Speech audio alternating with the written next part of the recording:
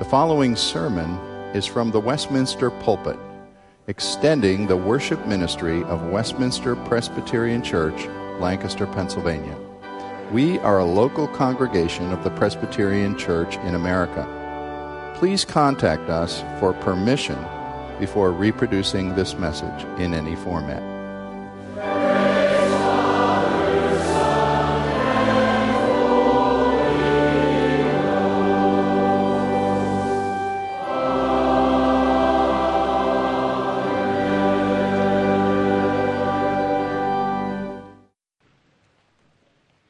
Turn in your Bibles to Hebrews chapter 3, verses 1 through 6. In the Pew Bible, it's page 1002.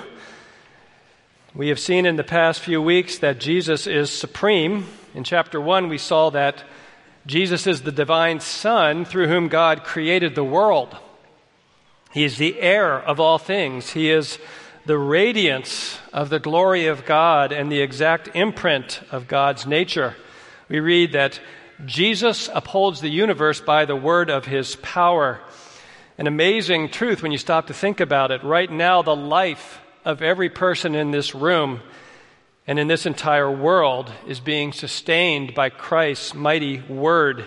And that's true for the whole creation. The very universe is sustained in its existence by Jesus Christ. Every molecule and atom is held together by Christ. No wonder we saw in chapter 1 that Jesus is vastly superior to the angels. No wonder that the angels all worship Jesus. But then in addition, we saw in chapter 2 that Jesus was not ashamed to take on our humanity, to become a man, to make purification for sins. We read in chapter 2, verse 10, that it was fitting that God, for whom and by whom all things exist, in bringing many sons to glory, should make the founder of their salvation, Jesus, perfect through suffering. And chapter 2 closed with the comforting and consoling truth that Jesus has become our merciful and faithful high priest, that he made propitiation for the sins of the people, and that he is able to help us in temptation because he himself has suffered when tempted. And now we begin a new section of Hebrews where Jesus is compared and contrasted to Moses and then eventually to Joshua. So we want to hear God's word, chapter 3, verse 1. Therefore, holy brothers, you who share in a heavenly calling, consider Jesus, the apostle and high priest of our confession, who was faithful to him who appointed him, just as Moses also was faithful in all God's house. For Jesus has been counted worthy of more glory than Moses, as much more glory as the builder of a house has more honor than the house itself. For every house is built by someone, but the builder of all things is God. Now Moses was faithful in all God's house as a servant to testify to the things that were to be spoken later. But Christ is faithful over God's house as a son, and we are his house, if indeed we hold fast our confidence and our boasting in hope. Father, may your word sink deep into our hearts. We would see Jesus, his grace, his sufficiency to save and to keep us to the end, we pray. Amen. Nothing in the place of Jesus. Throughout church history, the people of God have been tempted to substitute something else for Jesus Christ as our only Savior, our only hope. It is no surprise that one of the 5 so-called solas of the Reformation was sola Christus, Christ alone. In that day and age, the church had substituted ceremonies and good works and even indulgences for purchase to add to the way of salvation, which is only by grace through faith in Jesus Christ. And the Reformers cried out that by adding all these man-centered additions, the gospel itself was being obscured. Here in Hebrews 3, we learn that a similar danger was with the early church. Here we find Jesus compared and contrasted to Moses. Apparently, the church being addressed in this letter had a strong Jewish Christian element, and these Jewish Christians naturally had a high regard for Moses. Now, Moses was a great servant of God, we know, and mightily used by God, but he must never detract from Christ. If I were to give you children in the room a pop quiz on Moses and ask you to list 10 things about his life, you could probably do it. You would maybe start with Moses being a little baby in that reed boat in the Nile and being saved by a princess, and then Moses being raised as a prince of Egypt, or Moses famously meeting God in the burning bush, or Moses throwing down his staff and it turned into a snake, or Moses confronting Pharaoh with the plague sent by God, or the scene of Moses dividing the Red Sea by the power of God, or Moses receiving the 10 Commandments on Mount Sinai. That's 7 out of 10. You parents can ask him for 3 more items on the way home today. In fact, you probably know that it was Moses who wrote the first 5 books of the Bible. So Moses was very important, but it seems from our text that the very real spiritual danger for these believers was somehow to put Moses and Old Testament ceremonies on an equal par almost with Jesus as the object of their faith and confidence. It appears from chapter 1 that they were in danger of doing that with the angels, and now we see that they face that same temptation with Moses. And so we want to see from our text this morning 3 main points. Number 1, an encouragement based on who we are and where we are headed. Number 2, an exhortation to keep our faith fixed on Christ alone. And number 3, the necessity of holding fast to our confession of Christ. So first, an encouragement based on who we are and where we are headed. This is verse 1 and 2. Therefore, holy brothers, you who share in a heavenly calling, consider Jesus. Notice that the writer begins by reminding them of their highly privileged position in Christ. They are holy brothers. They are people who have been made holy by Jesus. In chapter 1, verse 3, we saw that Jesus is the one who made purification for sins. In other words, he cleanses us from our sins by his death on the cross in our place. And so in chapter 2, verse 11, we read the phrase, for he who sanctifies and those who are sanctified all have one source. The word sanctify has the same root meaning as make holy. Jesus makes his people holy once and for all by his blood. Even though in this life Christians still struggle with remaining sin. But we are forgiven, we are cleansed, we are positionally sanctified, made holy in Jesus Christ. That's why we are all holy brothers and sisters in Christ. We are set apart by God by the cleansing work of Jesus. But not only that, these Christians are those who were told in verse 1, share in a heavenly calling. What an encouraging truth. They live in this present evil age, but they are bound for heaven. Their true citizenship is in heaven. We find that this is a constant theme throughout this book. In chapter 10, verse 35, even if these believers are so persecuted, we read, as to lose possibly all their earthly possessions, we read that they have, quote, a better possession and an abiding one, which is great reward, we're told. Chapter 11, verse 16, Christians are those who desire a better country, that is a heavenly one. Therefore, God is not ashamed to be called their God, for he has prepared for them a city. In chapter 12, verse 22, it's even expanded. I can get another amen. But you have come to Mount Zion and to the city of the living God, the heavenly Jerusalem, and to innumerable angels in festal gathering. What a picture. What a picture of the heavenly Jerusalem. And then in chapter 13, verse 14, for here we have no lasting city, but we seek the city that is to come. So we see this theme come out again and again in the book. Those who have come to trust in Jesus Christ are holy, and they share in a heavenly calling. The word in verse 1 is actually the plural form, sharers, or companions in heavenly calling. It has the sense of band of brothers, we might say. Stop and think about it. Think about what a fundamentally different perspective Christians have about our lives in this world. We are set apart to God by the work of Christ and together bound for heaven.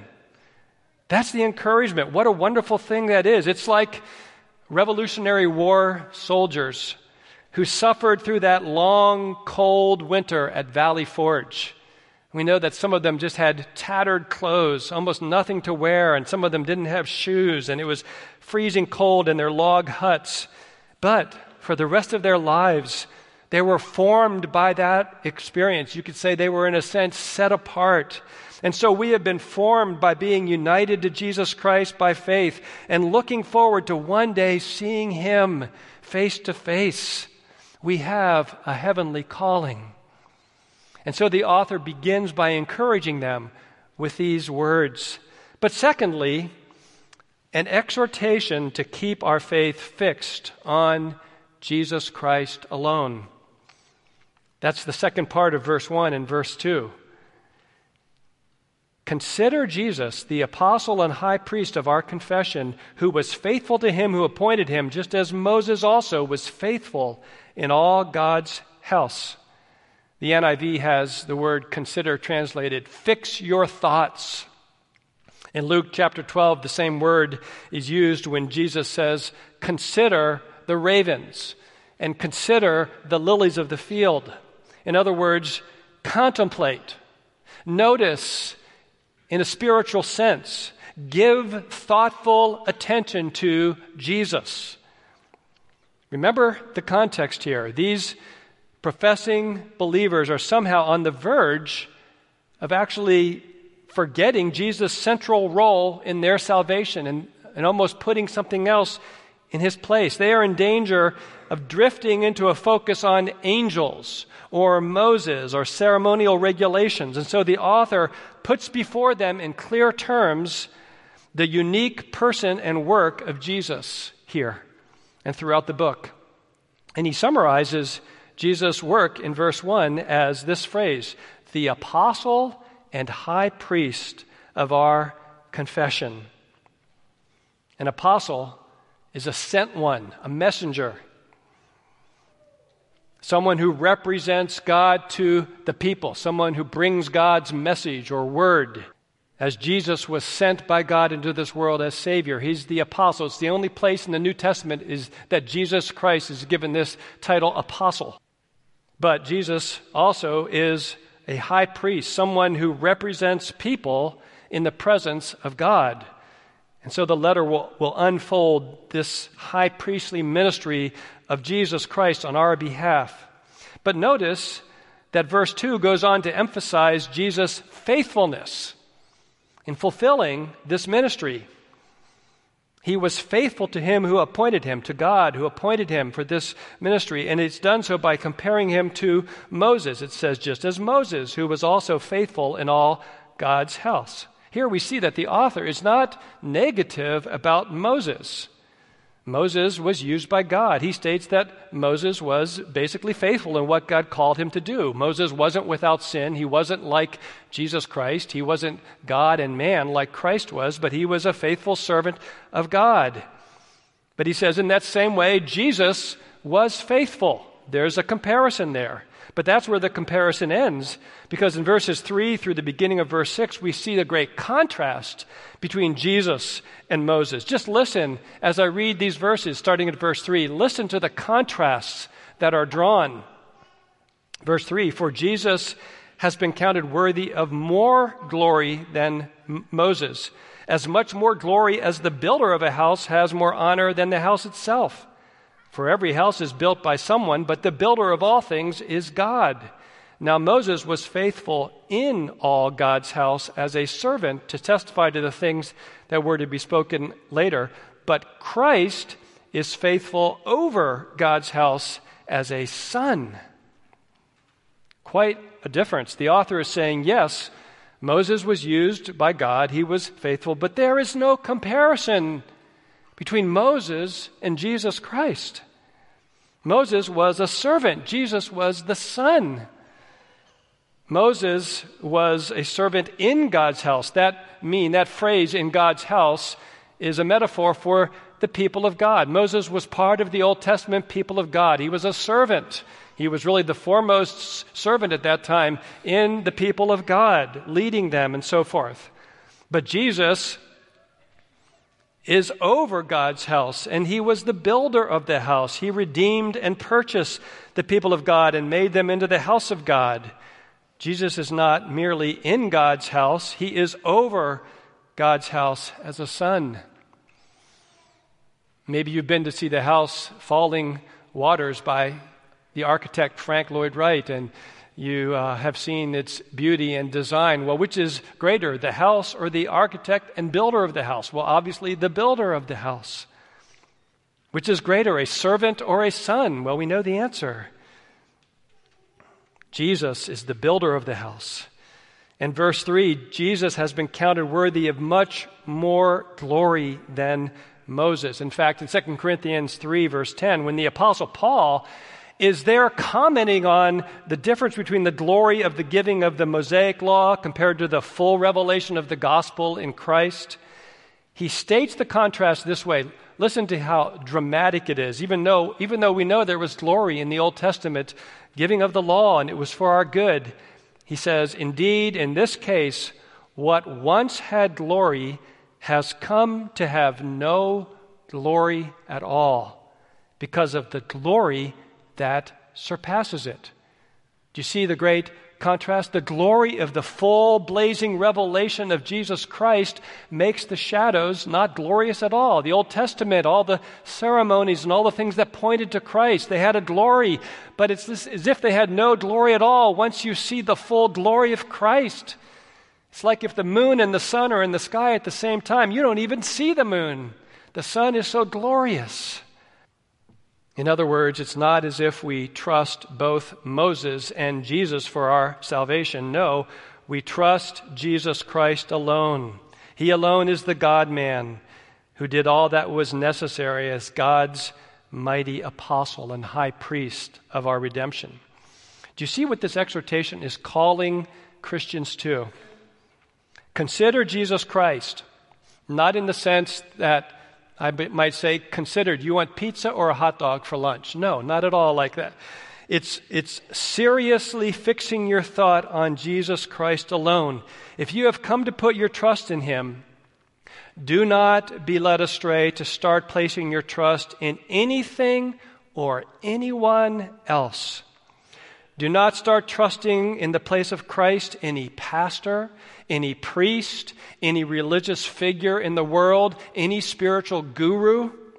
Do not start trusting any other possible object of faith. Beware of resting in good works or religious ceremonies or creeds.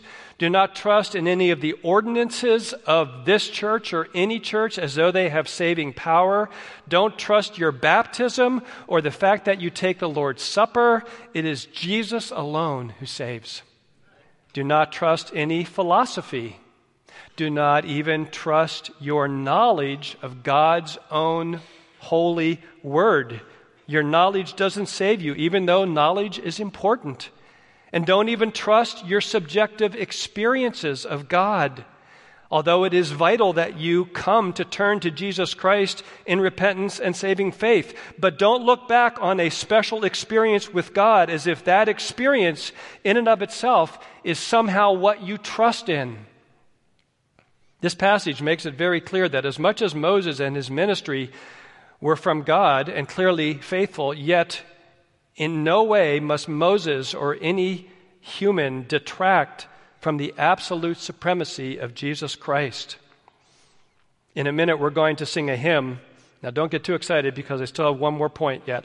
But the hymn has the phrase in it that you probably all know very well. I dare not trust the sweetest frame, but wholly lean on Jesus' name. I actually sang that song for a number of years without fully understanding what was meant by the sweetest frame. It just sounded like a nice phrase, and it rhymed with name, so it was good. But in the early 1800s, when the hymn was written, to experience a sweet frame was to have a deep and moving subjective experience of God's love in Christ. In other words, a sweet frame is a good thing. It's not wrong. The Christian life has many ups and downs. Sometimes we feel close to God, and sometimes we feel very dull and distant from God. Our frames, so to speak, can be up or down. Maybe you can look back on what we might call a mountaintop experience, a time that you felt very close to God, maybe when a particular sermon was preached or a hymn was sung or at a retreat or at a seminar or some private devotional life you were having at one point in your life, maybe in a time of suffering. There's actually a very famous frame, a very famous sweet frame account by Jonathan Edwards, the well-known pastor and theologian of New England in the colonial period. He writes in his journal as a young man of a time in which he was praying in the woods, and he was almost overcome by a sense of the loving presence of God in Christ, and by, as he called it, a sweet sense of the sovereignty of God. And many have written about that experience and talked about that, a profound experience. But here's the point. I dare not trust the sweetest frame. Do you hear what that hymn is saying? That's the same thing that the book of Hebrews is saying here and applying it to anything or anyone else. We must not even trust our own experiences with God, looking back on them as if that's the basis of our assurance or our status with God. No. As wonderful as those experiences may have been, we trust Jesus only.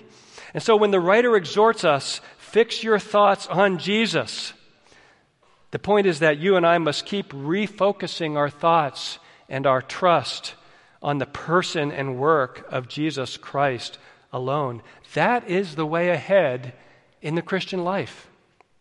That is to be our daily goal, to satisfy our hearts in Jesus, to trust in Him, to love and adore Him, to obey Him, to fear Him. That is one of the primary ways we guard our hearts against Satan's accusations and attacks and designs. Jesus died for us. He was raised for us. He lives for us. He strengthens us. He is coming again for us. We will see Him again. He is at the center. Our spiritual eyes must remain on Him.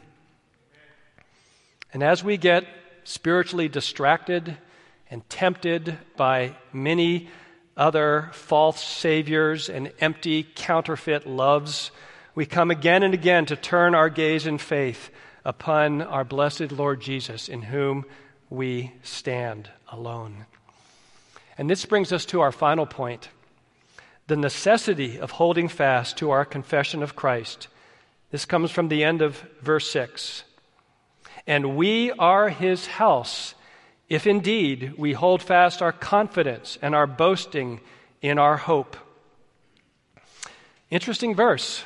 And throughout Hebrews, we're going to see a number of warnings like this. Here we see the great importance of fixing our thoughts on Jesus Christ and persevering in the faith. And every genuine believer will, in fact, persevere in saving faith. That's the basic truth of Scripture, and that's built into the logic of this verse. When the author says, and we are His house, he's speaking about belonging to the people of God. Truly. There's the visible church, but there's also the invisible church, the true church of God, we would say in that sense. We are His house means that we are a part of the body of Christ. But he says, in the second part, if we hold fast our confidence, our confession. This verse must be understood in light of the overall teaching of Scripture about what we call the doctrine of the perseverance of the saints, or as it's often called, the eternal security of those who are born again. The Word of God teaches two balancing truths, and we could summarize these two truths in two words: certainty and necessity. And this verse is dealing with necessity, but let me first describe certainty. You know this doctrine well. It's what we sang in our hymn, "He Will Hold Me Fast." It's certain that everyone who genuinely believes in Jesus Christ will persevere to the end. He will hold me fast. What a blessed truth. We all know that. We persevere in faith because God keeps us, and He keeps us true to Himself and believing in Him. An example of this is 1 Peter 1:5. We are guarded by God's power through faith for salvation ready to be revealed in the last time. Notice, God is one who guards us, and the instrument by which He does that is He keeps us through faith unto the last time. What assurance! It's ultimately God who keeps His people by enabling them to persevere in faith in Christ.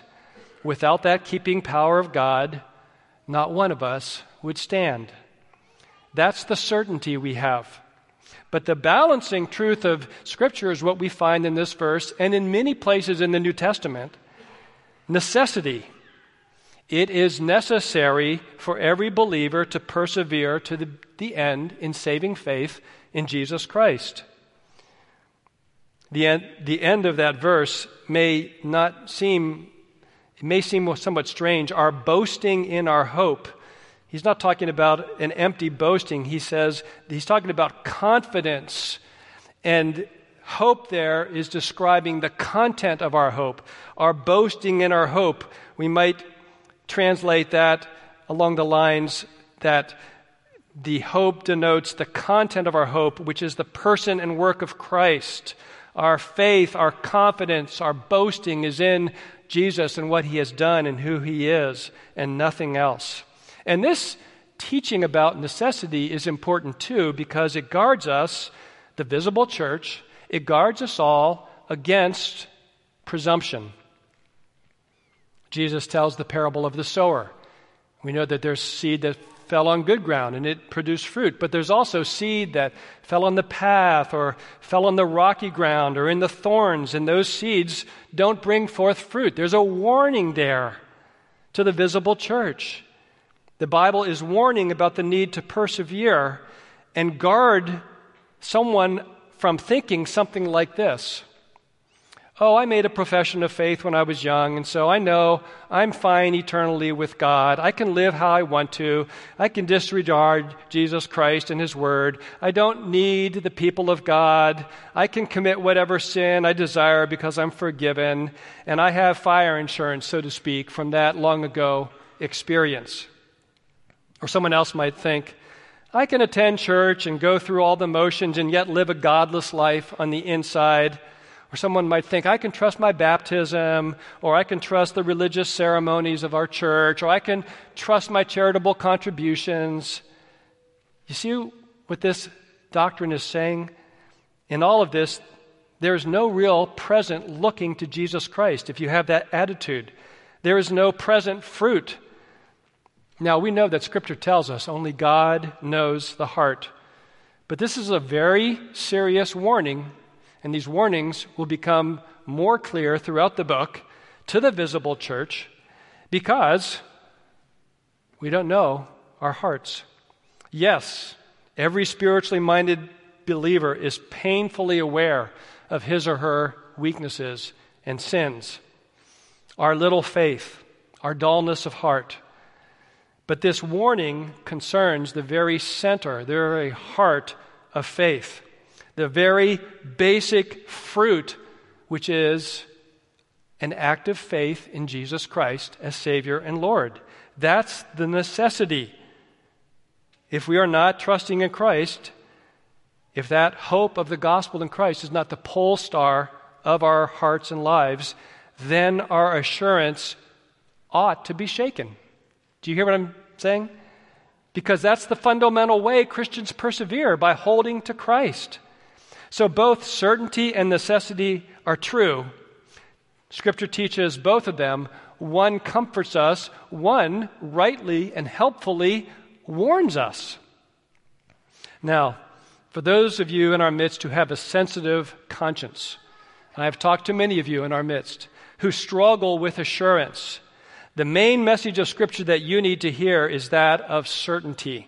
God sovereignly and powerfully keeps his people through all temptations and trials of this life. John 10:28.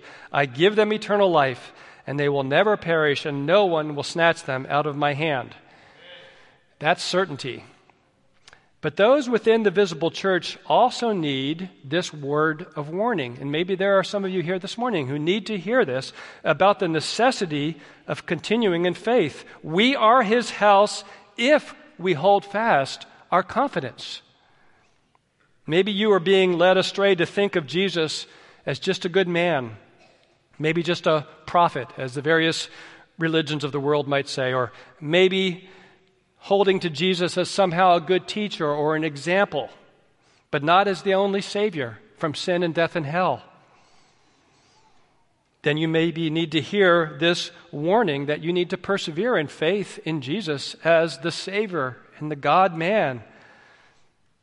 We will learn more about perseverance in the rest of chapter 3, but I hope that you see clearly that the way to come to Christ and the way to stand in Christ is to keep your heart fixed on Christ.